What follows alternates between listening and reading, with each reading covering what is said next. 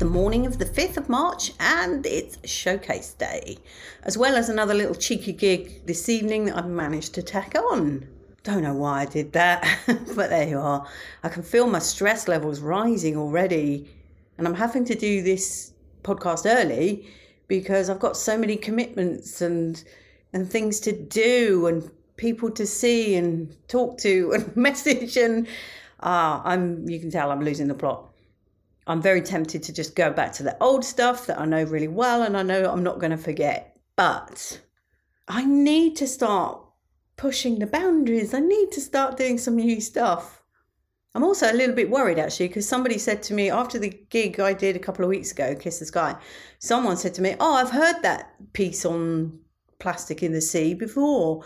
And it transpired that wherever it was he heard it was not where I performed it. And I'm like, I seriously hope nobody's performing my material, because it's, how do you get over that? How do you evidence that you were there first? I mean, I have got my showcase video where I did it in 2021.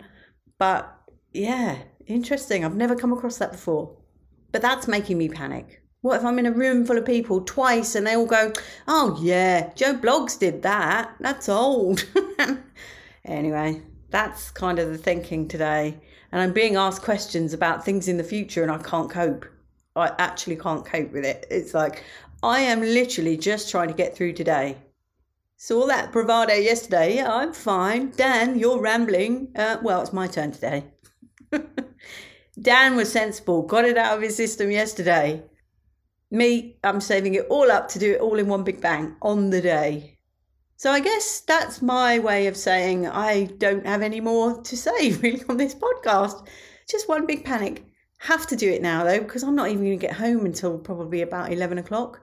And that's an hour after my podcast is published. So way too late. I'll speak to you tomorrow with an update. Much love and gratitude.